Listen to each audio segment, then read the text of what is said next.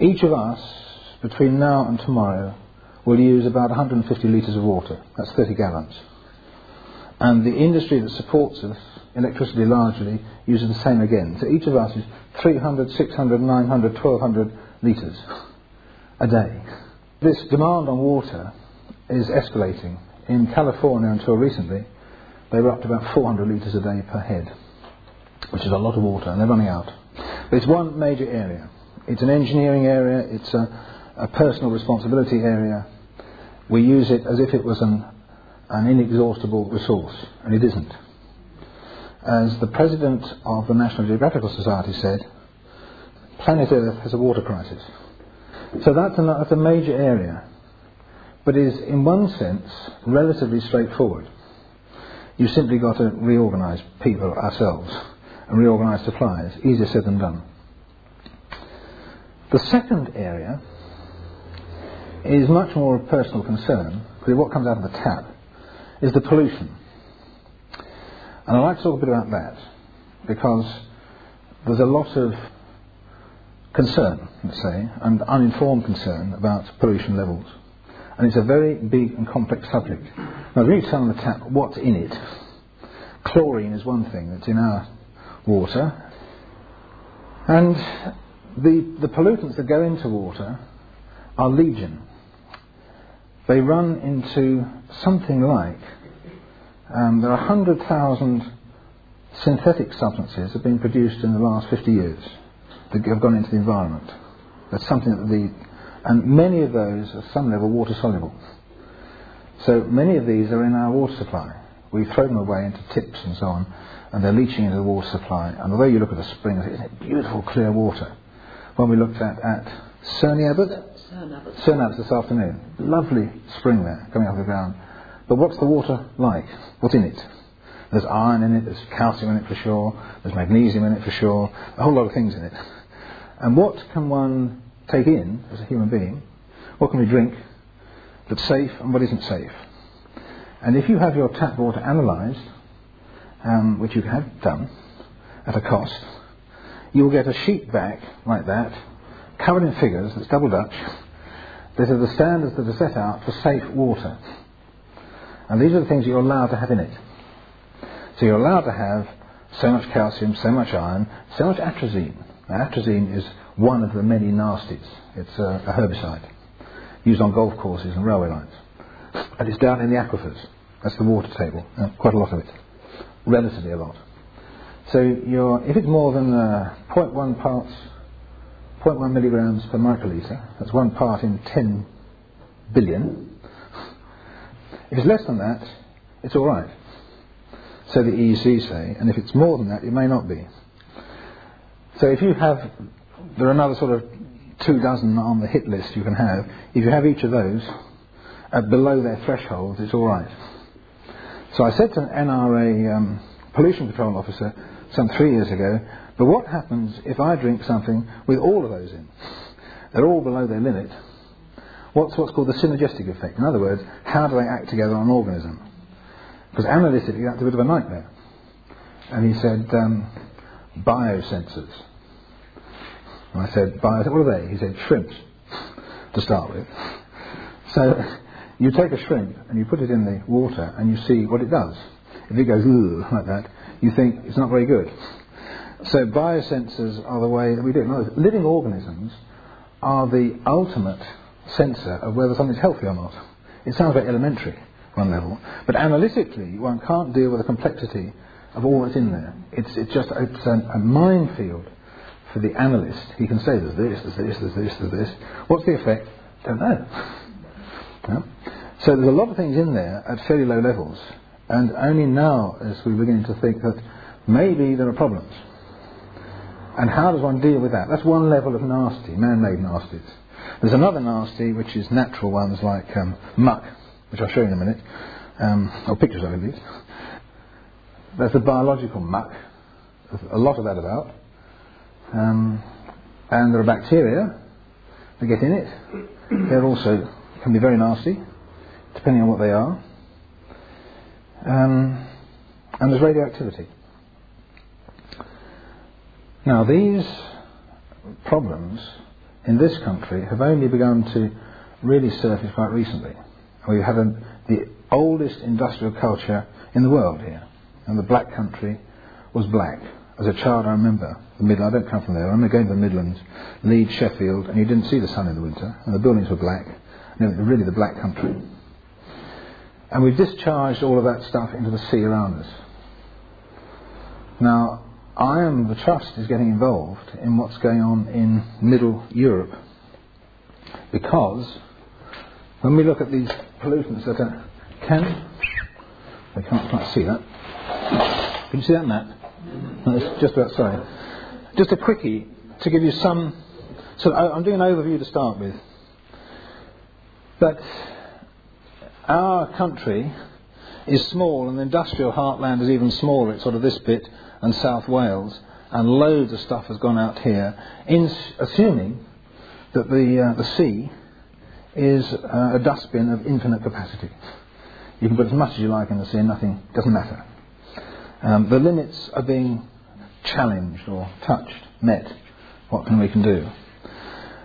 But there's an awful lot of water around here, and it does get away.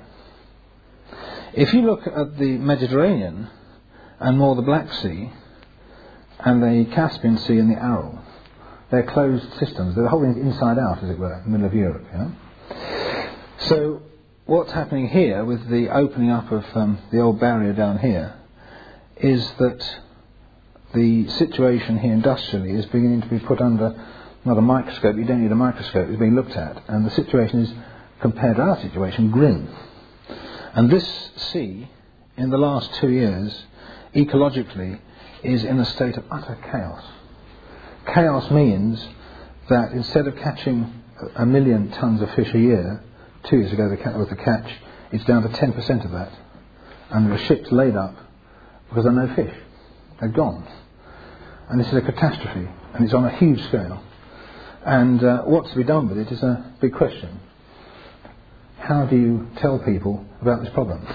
And how do you do something about it? It's an enormous problem. Bucharest, down here, we consider Romania to start with. Bucharest has no sewage treatment system. It just goes down pipes and into the Danube.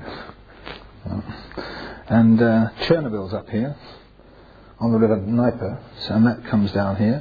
So all of these rivers, the 5 main rivers down here coming in, all of them are bringing down huge loads of rubbish. All sorts of junk.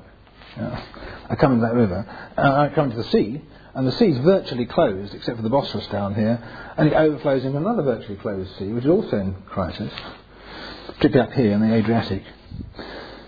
So the problem of using water as a liquid dustbin, and the pollutants we put into it, organic, mineral, and in the case of Chernobyl, radioactive, and Chernobyl is by no means over. There's still serious worries there. When you get a closed system like that, in something like 30 years, industrialisation has taken place there. When it all comes together, whose responsibility is it? Everybody's looking at everybody else saying, what are we going to do? We can't close our factory down, and who's going to pay us to bolt on a treatment system, and who's going to pay for the treatment in Bucharest? And so these are huge problems. So I'm just sort of sketching, if you like. The pollution problem is enormous. Absolutely huge. So huge you want to sort of go away and just dig your garden and forget about it. Now on this pollution side, one of the things that I have become involved with and looked at is, like a number of other people, is the ability of plants and their associated small ecosystems, that's particularly the root zone, to transform rubbish.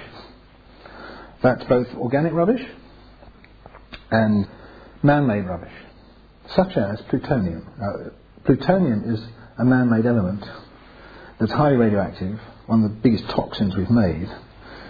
And a plant has been found in America that doesn't transform it, but it does concentrate it. So a plant called the Jimson weed, if you plant the plant in low-level plutonium waste, the plants become radioactive. They pull it in, and you concentrate it into the plant. What that's doing for the plant is an ancient question. Uranium too can be gathered in, a concentrating process. These are extraordinary indicators of the capacity of plants to work in their environment and bring about a healing, a balancing. The plants tend to balance out the imbalance. You do this and the plant grows and pulls it back again. So the potential for plants and their microorganisms around their roots is immense. The number of water plants that are available are huge. In this country it's fairly low. We go to the tropics. Enormous numbers. And so if we have to look at dealing vast quantities of water, treating them, in other words, getting out fairly low levels of material, or transforming it, putting it back into the whole metabolic cycle of nature, that's what we're talking about. Rather than having something that's a toxin, how do you break it down and make it wholesome again? The plants, and particularly microorganisms, are extremely important for the future. There's no doubt about that. And we've looked at that a bit on treatment of mainly sewage, and looking at treatment of particularly certain pollutants. We're trying to target particular plants or particular systems of plants, in other words, groups that will deal with particular toxins, like diesel oil, for example. Diesel oil you can break down with certain plants, and they just go, yummy, Cyanide. Cyanide is very toxic. 100 milligrams a litre, quite toxic. There's a plant, common plant, you get around here, stacks of it around here, the bulrush, not the macery, the bulrush, that will live on effectively distilled water and cyanide for years. It's been done for 4 years. 100 milligrams a litre, just breaks it down. Cyanide, carbon and nitrogen, breaks it apart. That's basically what it needs. A few trace minerals as well, and it's away. Fantastic. Cyanide in, clean water out. Sounds marvellous. But the getting it to work safely with cyanide needs quite a lot of sort of practical gardening, let's say. So I'll just show you some pictures of what we've done for transforming some muck. With the lights again, please. Now there's a typical, he's on a farm. If you go around a farm, that's a mile from my house at home. There's what's called a slurry pit. So the farmer gets run off and so on, and you see that's pretty yucky. A couple of tyres in there bobbing around having fun. And you see the foam around the tyres here, this stuff. It's bubbling away nicely and it's grotty. It's awful. And there's virtually no life in that. Oh, I did find what we think was either a ferret or a mink in that one. It stuck its head out of the water and looked at me. There's some worms in its mouth. Absolutely amazing. And I thought, how can you live in there? And it just dived down and said, you catch me if you can. So it was, it got away. But it was one of those two. Maybe a wild mink. So that's a pretty grotty sort of, I've got another one. You see what this is like. This is real filth. What do you do with it? It's got indigestion. The water system's got indigestion. If we come a bit closer to home, that, actually I should frame that one, I think it looks quite interesting. What you're looking at is the manhole to a septic tank. So I'm afraid that's what went down the loo a few hours back. And that's what we flush and forget. Together with all the potato peelings and the junk and the cleaners and the disinfectants and the detergents, and everything goes into the pot and forget it. Now, we can't forget it. You can go down to the treatment works and they do a good job, but they get an awful lot of problems with huge amounts of stuff coming through. We won't dwell on that for too long. It comes out of there. That's a temporary rig. We've got the water coming out of that. It's out of that little temporary spout there. I've just got the solids taken out and it's still absolutely filthy. Now, what we did on this was to, what you just looked at behind you, and down the field here, at this point, that's one structure. It goes into another structure there. It goes into another one there you can't see, and down into a pond there. We'll look at these in detail. Then it goes away over there, oops, away off the map, down to the stream. So if you just look at this, we've got coming into this raw stuff straight out of the loo, effectively. And the first bed, this was when it was built, which was about this time last year. It doesn't look like this anymore. It's grown enormously. This is the junk coming in, and this is a very common plant around here. Stacks of it growing in the wetlands around here, which is Phragmites, the common reed. That's a monoculture, because that one will stand any amount of junk. It has a huge rhizome system. The rhizomes of that are now probably 15 feet long and as thick as your thumb and full of oxygen. They're hollow, they're like straws, and they oxygenate the base, and so the muck goes into there, it's filtered downwards, And you've got a colossal microorganic system there that's heavily oxygenated by the plant. It's fun enough to do, and a filter. These are cycled. It goes into this one for 3 or 4 days, then to that one, and then down here, and it hops along. These plants are now about 8 feet high, and the jungle. It runs out from there down to the next bed. It's also when it was planted up, which has got 2 species in it, 3 species in it. It's got this one, which is the common iris, coming on has a heavy rhizome system, thick as a wrist or thicker. You see it round here. It's at the moment it's sort of 2 feet high. It'll grow 4 feet high in the streams and marshes round here. In our sewage system now, this one, it's probably about 5 feet, and it's still green after the winter. And by the end of this season, it'll be up about 8 feet. A giant. There's a second one here, which is, I think, sweet flag. There's another one there, which is the bulrush, and there are some various margin plants that have sort of edges that aren't showing very much. So there's a second sort of flooding across this, and then it goes from this one to another one, and now we start to have fun with these little streams. You've got a little stream of nutrient-rich stuff. So these plants, for those that are interested in the botany, Mimulus there, which is a lovely plant, and more rushes, and the marsh marigold, mint over there. Look at that, 4 weeks later only. That was a planting. Within 4 weeks it looks like that. There's the marsh marigold over there, still quite small and modest. But look at this Mimulus, it just goes boom. And the mint. Now mint root has a very strong disinfectant quality. The coliforms, you can knock a coliform count down to nearly 0 from tens of thousands in an hour with the roots of this plant. So this is a natural disinfectant. You find it actually growing in the edges of streams together with the water forget-me-not, which is another strong disinfectant. And they're naturally disinfecting a stream. As the stream runs along, it's picking up a bit of the oils from this plant. Natural disinfection process. So you intensify it here. So we put a lot of that in, and that disinfects. So as it's come to this bed, the disinfection, or the infection level, the coliform or the bacterial count goes right down. It carries on. That bed we were looking at just then is up there. It's running towards you. It comes to another bed here of Typha, which is now just showing again green with the spring coming up. And we've got some more Mimulus and mint and water plantain here. So we've got a mixture of plants, you see. I'm making a stream down here. That one in about a month's time looks like that. Enormous rate of growth. And in about another 3 weeks after that, it looks like that. An explosive growth when you go into May, June, with the warmth and the high nutrient level. And this is what's known as nutrient stripping. You know, you're taking the nutrients out and turning it to biomass, which you can harvest, compost and use. So they're taking out a lot of the nitrogen, phosphorus, some calcium. And then it runs from there, it goes onwards. Oh, that's a close-up of the Mimulus. Interestingly enough, just getting very technical, the Mimulus here, this little chap, it's not quite focused. That one, and that one look very similar at this stage of growth, and they grow together extraordinarily well. That's Mimulus and mint. But they have a different rate of growth later, and this one, the mint, overtakes that one later in the season. And you get this very interesting learning to work together with the different plants and how they grow. And then you get a system that works. If you now look down towards the pond at the bottom there, you get an open pond which finishes up as a close-up of it.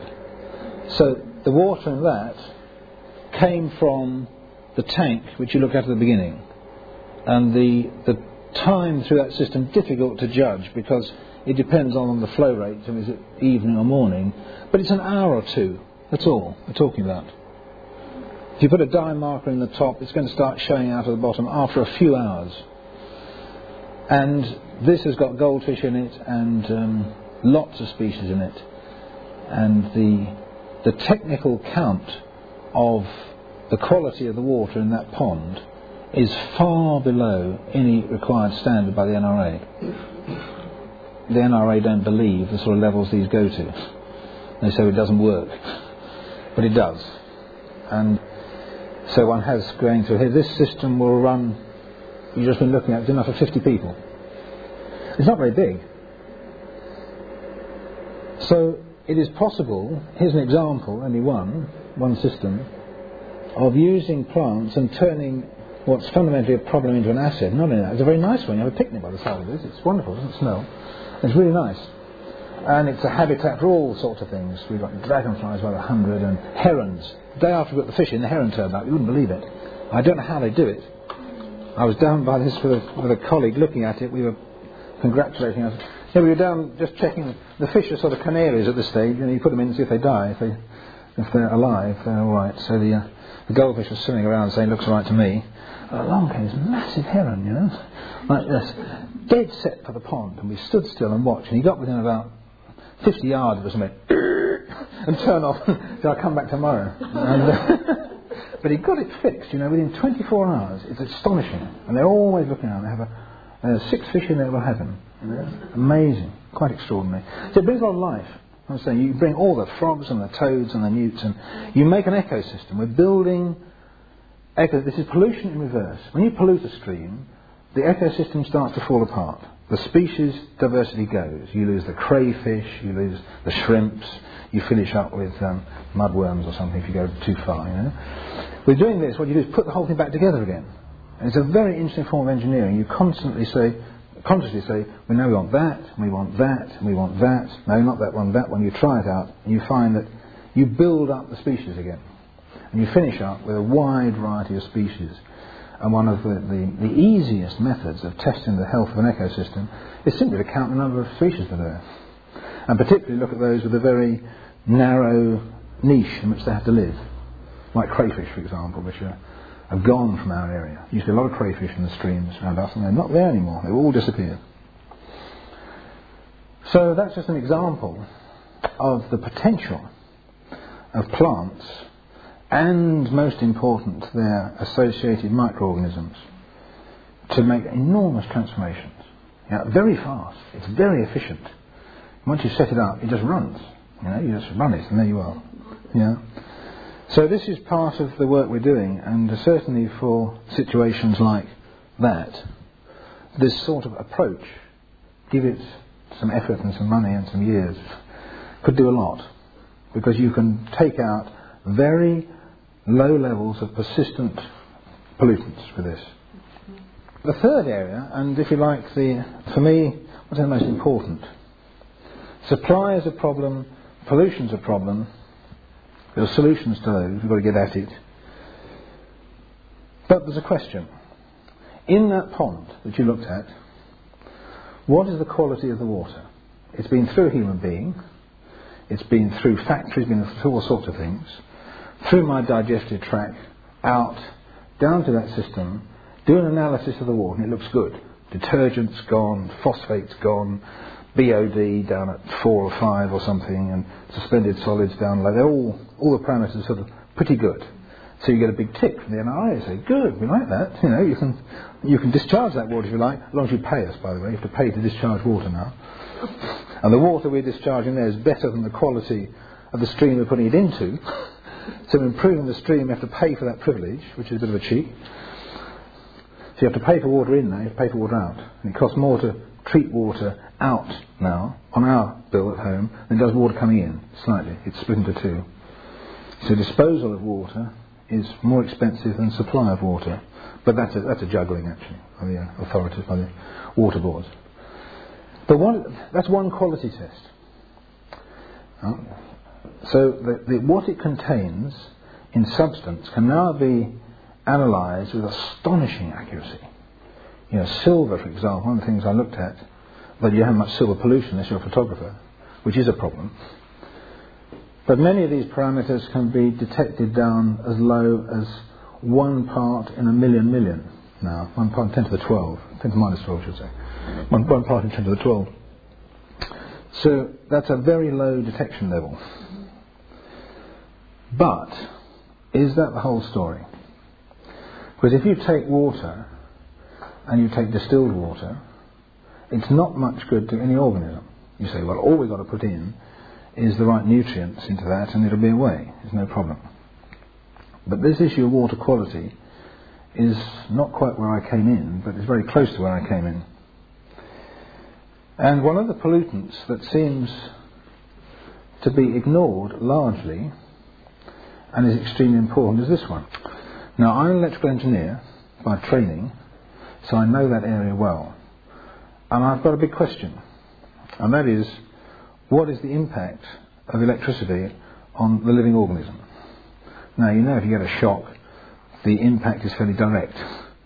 If you do what I did last year and go onto an electric fence without my hat on, and I went down, I got onto the fence, my hand on the ground, touched my head on the fence, and it laid me up, and I had a headache for a day. It was real.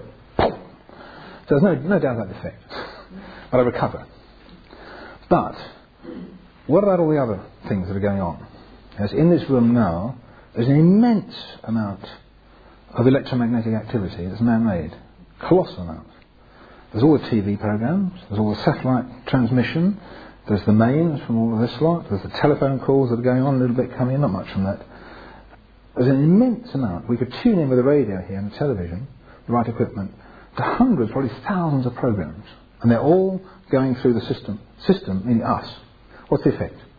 Is there any? And this is one of the big questions.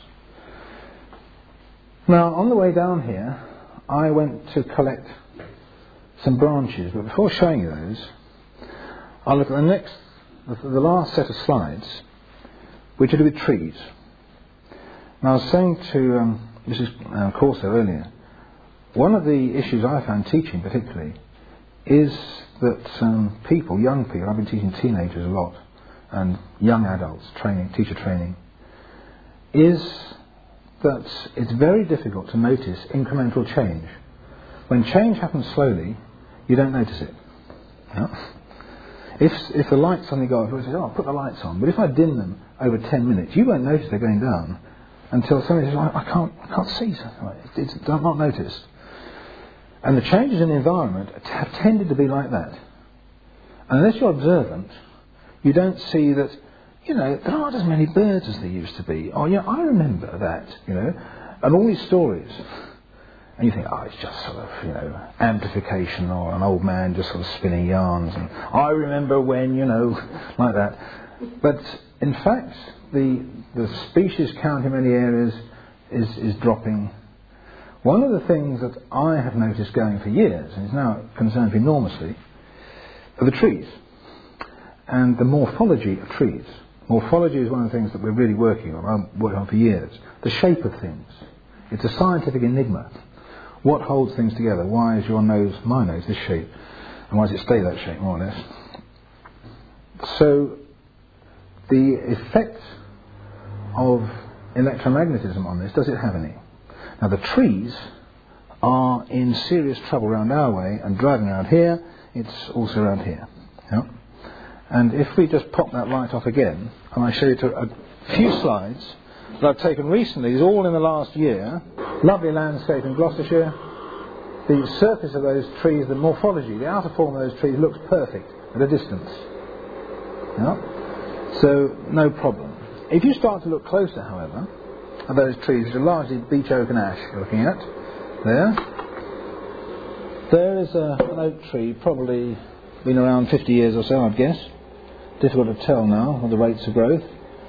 If you look at that, probably people would say it's a nice tree. That was taken last autumn, after you had the full growth of the sun on it. And if I look at that, I say, well, up there's a hole. You can see, I can see this branch. A really healthy oak with a very solid canopy of leaves like this, you can't see through it. Yeah? But up there it's thin, here it's thin, here it's a bit thin, and here. I would say that tree is showing the first signs of stress, an oak tree. If you look at it from the other side, looking backwards at it, same tree, this is the same tree, there's the branch that was sticking out. With the sky behind you can see this tree is getting a bit transparent. It shouldn't be as open as that. A really healthy tree, you shouldn't be able to see through it. An oak, this time of year, solid. But if you look up here, 1, 2, 3 oak trees in the distance there. If you look at this one, you can just about see it here, from this distance, looking very thin. These have yellowed prematurely over this one. Well, that can be local water supply here. Although these are actually on an old stream bed. Come a bit closer to this. Look at the oak in particular. That's actually not quite the same one. It's a very similar. It's a better specimen. If you look at that, that's typical of many thousands of trees I saw today driving down here. The outer canopy, this, has really almost gone, and it's trying to start again in here. You know, it's having another go, as it were. And up here, this is terrible. And it's really bad. You say, well, pollution. So it is. Look at that a bit closer. The central trunk is a real mess, morphologically. I mean, it's real struggle. There's all sorts of creepers going up there. Closer again, in Germany, these are being called fear twigs. It's an interesting term. The growth is hugging the stem. Look, this is not a typical oak at all. And the twiggy bits here, out here, are completely had it. They're gone. Come closer again. You see that's 3/4 gone. On the ground, you will find twigs like this, under that tree. That's typical. If you look close at that twig, you find there are knuckles like this on it, and there, and these are extremely brittle. If you, on that specimen, I touched it, and it just fell apart like that. And this is why I picked up those, was able to pick up, what have we got next? Sorry, that's just another example of how bad it can get in a short time. That tree's probably, 30, 40 years old outside for an oak. Yeah. And, yeah, let's keep going before I look at the twigs. Different specimen, a different species, so it's a lime. If you look at this at the top here, it's really bad. Looking very thin, and a great deal of mistletoe on it, down here, all over the place. Ash, also covered in ivy. Oops, sorry. There's the wrong button. Covered in ivy, this one, right the way up, by the side of a road, looking very sad indeed. If you look out across the field here, you see that. We're so used to our technical society that we don't have a fresh eye. But if I were to not have seen that ever, or anything like it, you'd stop in your tracks and say, what a funny tree. What is it? That's a microwave relay station. I don't know what for. I think it's a military one. It might be telephones. I'm not sure. And just behind me is another one. That one. Now, I don't know how many people here know much about the electrical world, but if you look at these aerials, this one, these are receiving aerials. Look at the length of these little bars. Yeah, now they're a few centimetres, and this is for receiving radio waves of a few centimetres length. They're probably sort of they're quarter wavelength probably. This is sort of half metre, quarter metre wavelength, something of that order. These are much shorter wavelengths. You know, these are down at microwave length. And the question is, do these have any effect? It's a very serious question. Now, this is in a woodland south of Cheltenham. And if you look at this tree, sorry it's a bad photograph, it was a dullish, not that dull today, it was very dull in the wood. This tree is a larch. If you look at the top of it, it's going like that.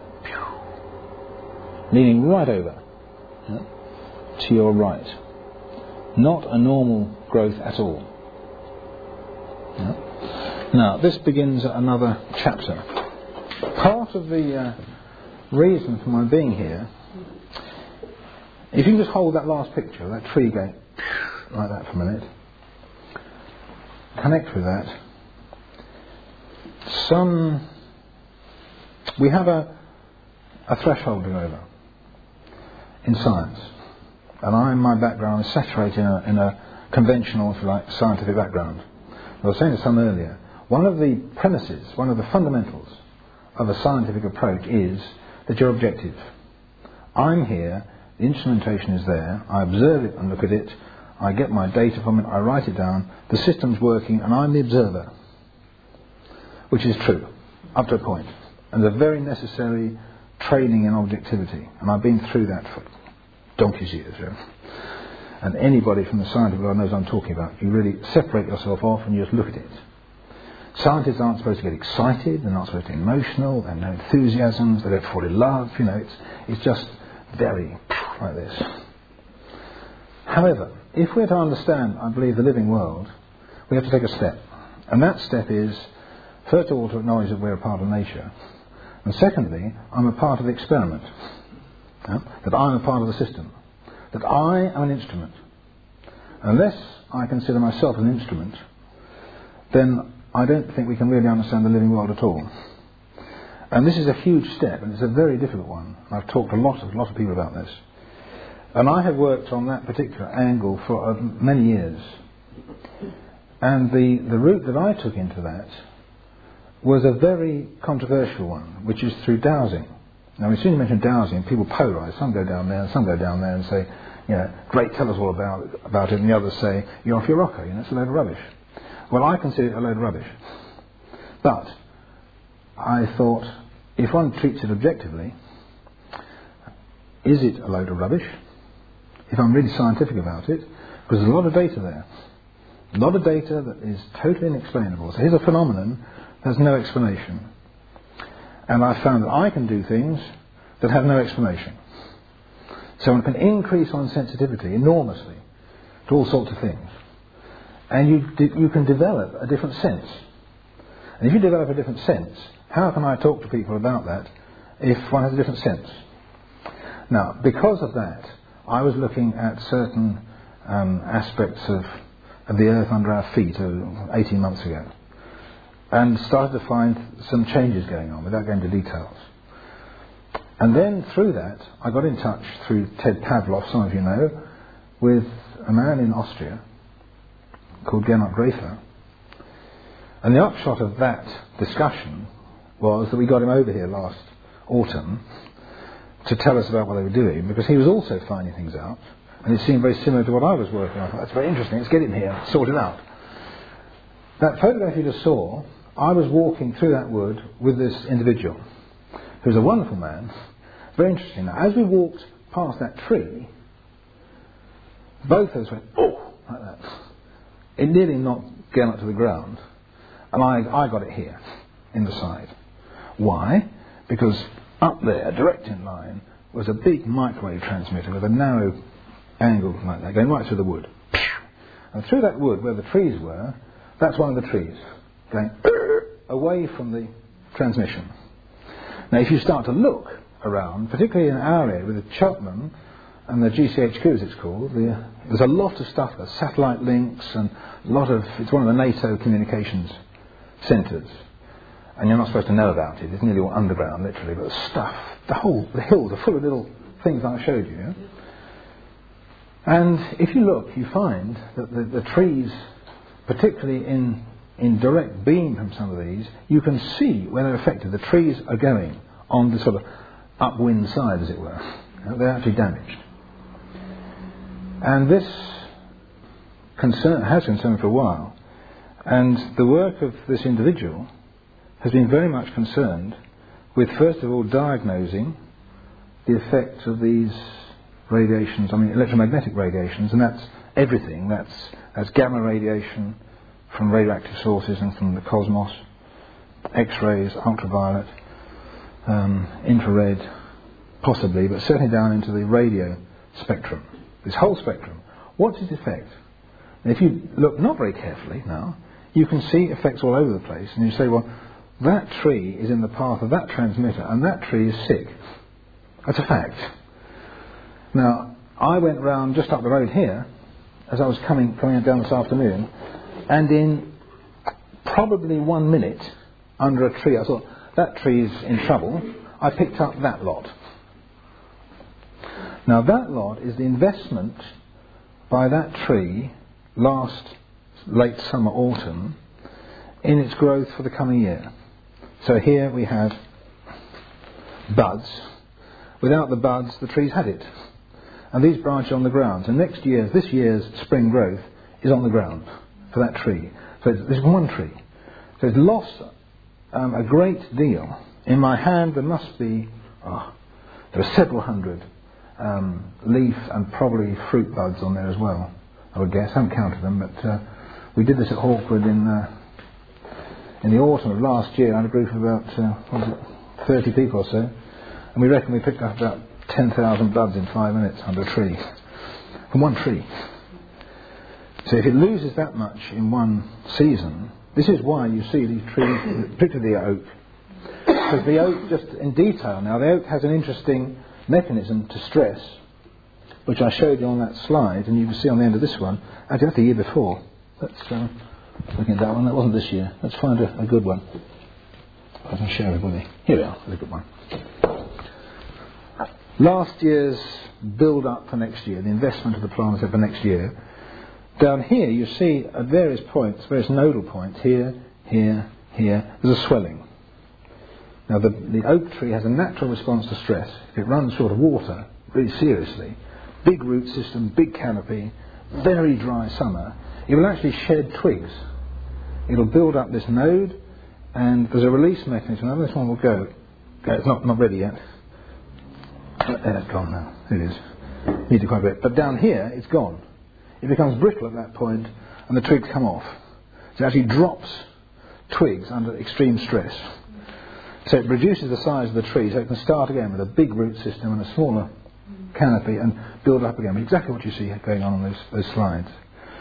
But the process goes on. It keeps on shedding twigs until you get just a ghost there. So the tree has gone. Now, this is a complex phenomenon. But without any shadow of doubt, one of the stressing factors is electromagnetic radiation, and particularly the satellite communications, which are in the range of, for those that are into frequencies, sort of 2 to 18 gigahertz. A gigahertz sounds very good. It means it's a vibration. And a gigahertz is 10,000 million vibrations a second. Anybody hear of the satellite dish? No? Cool. What an audience. Oh, it'll be wonderful, yeah? If you have a satellite dish, this thing outside, pointing at the sky, it's pointing at a blob in the sky, sort of half the size of this room, or smaller, which is beaming down all sorts of, in my judgment, junk. If you look at it from a nature point of view, we have a reflector, that's what it is, up in the sky. It's sort of in a parking orbit 30,000 miles out, and it's beamed up, sorted out, reflected down again, and the footprint, as it's called, is the whole of Europe, or whole of northern Europe, one of the big ones, yeah? Right over like that. And the frequency at which it comes down, all this stuff, the reality in terms of twigs, is 10,000 million vibrations a second, which means the wavelength is about that long, which is the order of length of a twig. So when I showed you those aerials and said, look, those are like this, that's an aerial, twigs are aerials, because they're about that sort of wavelength. And so anything, the twiggy length, is a sort of aerial length. And if you know anything about electricity, without getting into details, you get what's called standing waves in an aerial. It's an amplifier, and so you get standing waves in twigs. It's a fact. And that then causes stress. So this is a stress factor, and these microwave things where the wavelength like this is a problem. The medium wave band, the wavelength's a kilometre or more. As you come down on the television, they're sort of like this. You know, the television aerial is typically like that. That sort of size. So maybe a quarter wavelength, it's 4 times that, or half that, depending on the aerial. So this is a new area of concern. New in the sense that probably in the last 15 years, people are beginning to wake up to the problems of electromagnetic stress. And as scientifically, there's been quite a sort of ding-dong going on. Doesn't have any effect on anything. But I know somebody with glaucoma who came from fish ponds down in, not so far from here, when there was the first major row in this country about the effects of high voltage power lines. And they lived very close to this power line and had constant digestive trouble, and now has glaucoma. And there's quite a lot of evidence of this. And some years ago there was a public inquiry at Gloucester because they wanted to put a 400,000 volt, that's the biggest voltage, power cable down the east side of Gloucester, and lost the application. The CGB lost it on health grounds. There's such a public outcry about this, they've actually stopped from doing it because it's a bit dodgy. So there's a growing awareness.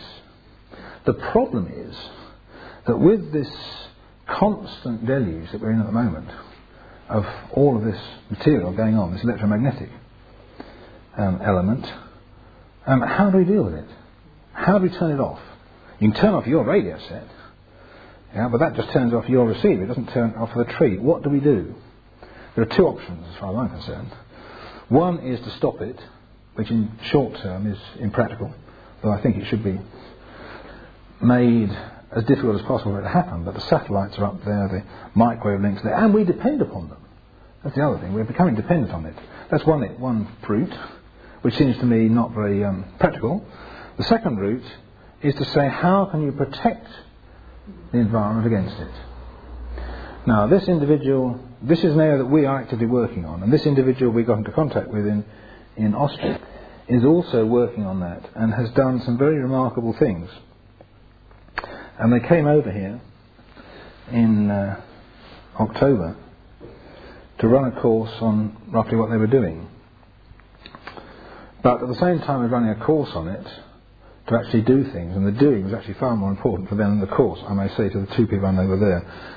And they have developed, or he has developed, a pair of them have developed, various treatments, one could say, for the environment that are totally novel, completely bizarre, and unless you take a lot of trouble to enter into where they are, you would say it's utter nonsense. But the fact is that they've treated areas of forest in Austria, for example, and caused river flows or spring flows to increase, caused germination rates of plants in the floor of the forest to increase. There are actual practical results from what's been done. So it's very practical. And the thing that I think one of my best scientific tools is the skeptic. I'm always ticking myself off again, too enthusiastic, and saying, "Got a load of rubbish, you know." So I was working with this individual last October, and the three things impressed me about what he was doing. Number one was his dedication, utterly selfless worker. Number two, he was able to bring about meteorological changes of two sorts. One is create a wind, and the other is to change the cloud patterns. Anybody that can do that to order deserves serious attention, in my view. I saw him do this on many occasions, so I think, right, something going on here, and I want to understand it, because it's where I'm at. So just to describe it, it's so dramatic. When you're sitting here, it's also a bit flat, you know, but imagine you get out there in the field.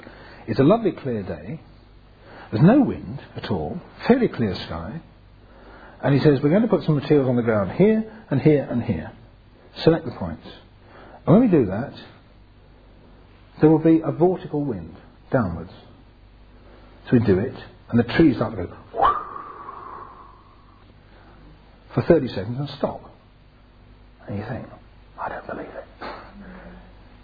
Do it again. He does it again. I mean, more work somewhere else, but it got the same effect.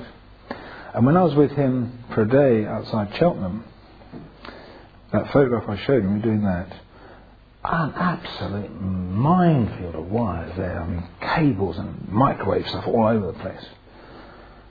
Working there, he said, because he doesn't say if, when this work is completed today, the skyscape will change like this. And he describes how it will change. It's a clear sky, it's a beautiful day, sun shining. Do various things around the place, driving around, working like crazy, putting various substances around. Being very conscious of what he's doing. And he says, now, it's beginning. And you start to see little puffs of cloud in patterns going in the sky. Like this. Horizon. It's very impressive. But also at another level, that's sort of the cynic in me says, you better listen. Something going on. At another level, I'm quite certain what he's doing, no problem. So I'm just saying those things because we here move, and I can say a great deal about this area, and perhaps we need questions shortly to see what to speak about. we move into a new area. Because if you walk into the fields around here, you see the topology, the geography of the landscape, the surface. You see the land. You see the trees, you see the cows, you see buttercups, mushrooms, whatever you see. But there's a second geography that we're only very, very slightly aware of. And that geography is sort of interpenetrating the other one. And we don't normally have direct eyes for this, but anybody who's a good gardener or a good farmer or just feels nature knows something about that. And they say, well, plant it over there and it'll grow. So you take this new plant, you put it there and up it comes. And you say, well, how can he do that and I don't? There's a sort of intuitive feel for it. And there's a life geography. It's the best term I can find. There's a topology, there's a life geography that interpenetrates the physical. And how do we develop senses for that? Now, it's extremely difficult, I would say, to do that, I think. But the whole minefield of Taoism, I say minefield because it's full of problems, has a sort of rudimentary access into that realm.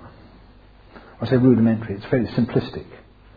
And it's full of possibilities of error. So therefore it's not credited as a scientific tool, because I'm the instrument and I may or may not be objective about what I'm doing. It's extremely difficult. And so the results can be all over the place. And I know from working with Gernot Graefer, from my own work, that it is possible to be objective in that realm. And therefore to have a sense for this different geography. And if you see how these two go together, therefore you locate a point here that looks quite arbitrary in the middle of a field, but is a sort of nodal point. Just like I say physically, here we have what any biologist would call a node, here.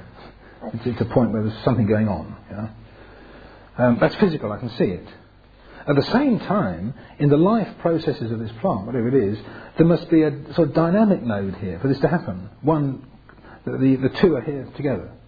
If you look at the whole landscape, look in a field, there are places that are special. And the history books are full of stories about this place that's black and you shouldn't go there, and this place that's wonderful, so peaceful, this corner of the garden. I love sitting there, Grandma always sat in that chair, she was always very happy there, this sort of thing. So there is I say geography is the only term I can use, that is difficult to access, but it becomes extremely important if we want to heal the environment. Because if you want to do something about strengthening that life process, one needs to be able to locate these special points. And this is what this individual we've been talking about does. And at those points, he does various preparations and so on, that brings about a change in the dynamic of the whole environment. Not that place, the whole place. It's just like going to a key point in a spider's web and shaking it, the whole thing moves. So there's a healing can come about through treating just very particular nodal points if you can get it right. And that's very exciting because it means a very economical way of doing things. This is what this work that I'm engaged in is about, as well as the stick and bucket stuff of getting sewage sorted out. The two go together. And we have to increase the quality of water. Yes. So, are there any questions, or are you all sort of being just very patient and smiling nicely? Yeah. Rocks, humus, and humus preparations, and the last, most important, is specialised plant extracts. So if you look at an environment and it's sick, mistletoe on the trees around here, lots of it. Why? The trees are sick. That's why the mistletoe is there. The mistletoe comes to help the tree, not vice versa. So the mistletoe is on the tree as a stress indicator for us. You say, well, the tree's out of balance.